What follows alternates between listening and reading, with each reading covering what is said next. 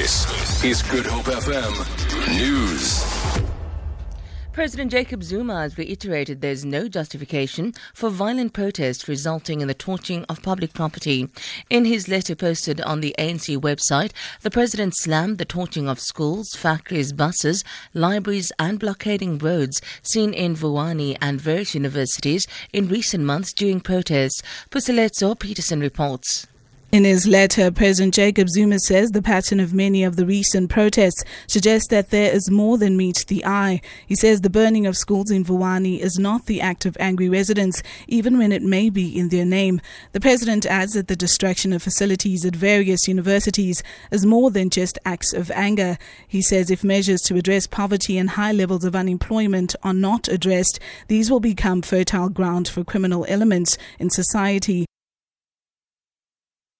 The Hawks say investigations are continuing into alleged fraudulent activity at Social Security Agency SASSA. 14 people were arrested by the Hawks in various provinces last week, such as the Western Cape, KwaZulu-Natal, Northwest and Gauteng.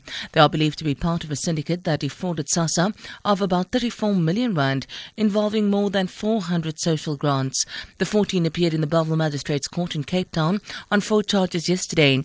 Their cases were postponed to different dates between this Friday and the 9th of September.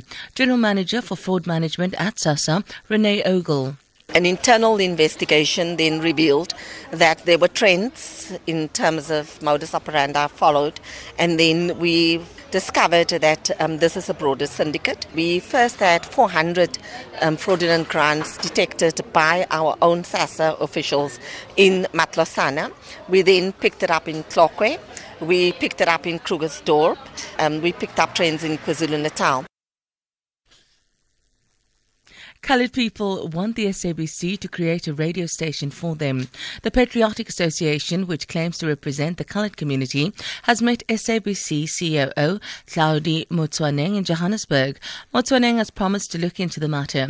Chairperson of the association, Roland Dyers. Well, we're here today to seek that we get a way forward on the impasse on a coloured radio station, state-funded, national, and then also in terms of getting more content in terms of coloured representativity and showcasing a coloured culture, musicians, history and stories. That's basically why we're engaging the SABC. We've started in 2011.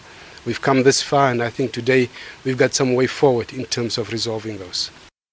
Economists have warned that the increase in the price of fuel will place consumers under renewed pressure. This follows an announcement by the Department of Energy that the price of petrol will go up by 52 cents a litre and diesel by 76 cents tomorrow.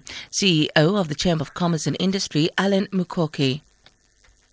The likely impact is always going to be negative, because in the final analysis, what you are doing is you are fueling inflation. The general basic economics equation is that inflation and interest rates, they have a symbiotic relationship. So generally, when inflation moves up, the monetary authorities are more likely to respond by cooling down the economy by raising interest rates. And those costs then become a double whammy. And consumers are going to respond. They stop buying, which effectively means we now are slowing down the economy, which means business people take the decision that they have to take to protect their own investment by cutting down on any other things that they need to be able to do. So clearly the fuel price has a very negative effect.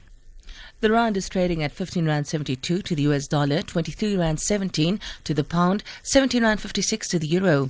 Gold is trading at $1,213 per fine ounce, and the price of Brent crude oil is at $49.60 a barrel. For Good Hope FM News, I'm Son.